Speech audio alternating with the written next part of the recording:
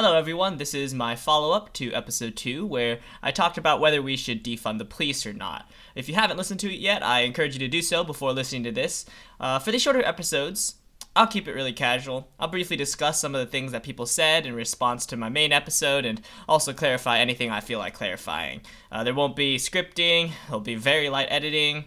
Yeah, let's jump right into it. Alright, to kick us off, someone messaged me after I released my episode and said that they wished I had addressed racism or systemic racism in the episode talking about police reform. And I understand why, but there's a couple reasons I specifically left that out. The first is that I intend to make an entire episode just dedicated to systemic racism, and I don't really feel like saying the same thing twice.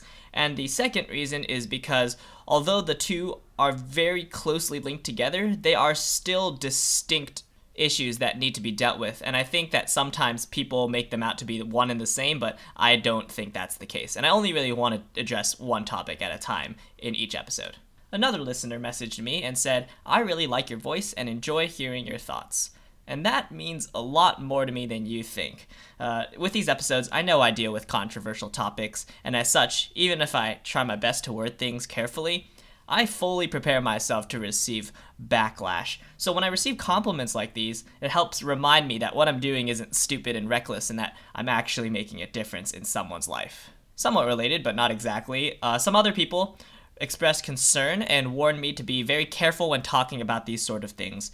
I appreciate that concern, but trust me, that is always at the forefront of my mind when making these episodes. That's why I get these reviewed by multiple people, usually proportional to how controversial I think the topic is, and then I listen to the episode myself upwards of 7 or 8 times to make sure I didn't miss anything that may have come across as being insensitive. So I appreciate the concern, but I am fully aware of the risks involved. The next one isn't so much a comment as it is just an observation on my part. In the evaluation stage of this episode, I had multiple people from both sides of the political spectrum review my episode for bias. And what I found really interesting was that certain people from both sides thought I was biased against their side. So that says something, I think. I try my best to remain unbiased in this podcast. One way to measure that is if nobody thinks I'm biased against them. But also, I guess another way to measure that is if both sides think I'm biased against them. More seriously, a couple people pointed out that my spiel at the end about respecting cops and not discriminating against officers kind of sounded like I was associating with the "not all cops are bad" mantra, which is often used in conjunction with "all lives matter" to justify not making reform. I think if you listen to my episode, you would realize really quickly that that's really not what I was saying. In fact, I spent a good chunk of my episode explaining why I do think the police need reform. And when it comes to these statements, I don't disagree with the statements themselves, I just disagree with how they're used. And so I purposely avoided saying that phrase, as I will often do with phrases that are heavily connotated. Also, if you hear the weird buzzing sound in the background, that would be my fridge, and there's really nothing I can do about that because unplugging my fridge is not a great idea. Last but certainly not least, I thought one of the best points that anyone brought up was the issue of police unions and how they often will push for legislation that makes it harder for officers to get convicted for using lethal force.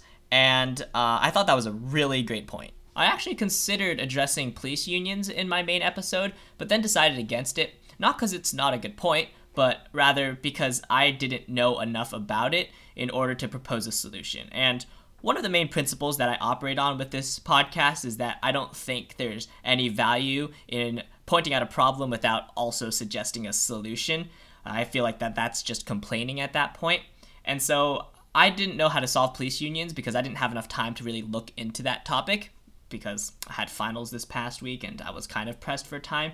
So I encourage everyone to look more into police unions and see how that problem can be solved. And I don't mean to say that police unions in themselves are problems, but there are definitely problems associated with police unions. And that just about wraps up this follow-up to episode 2.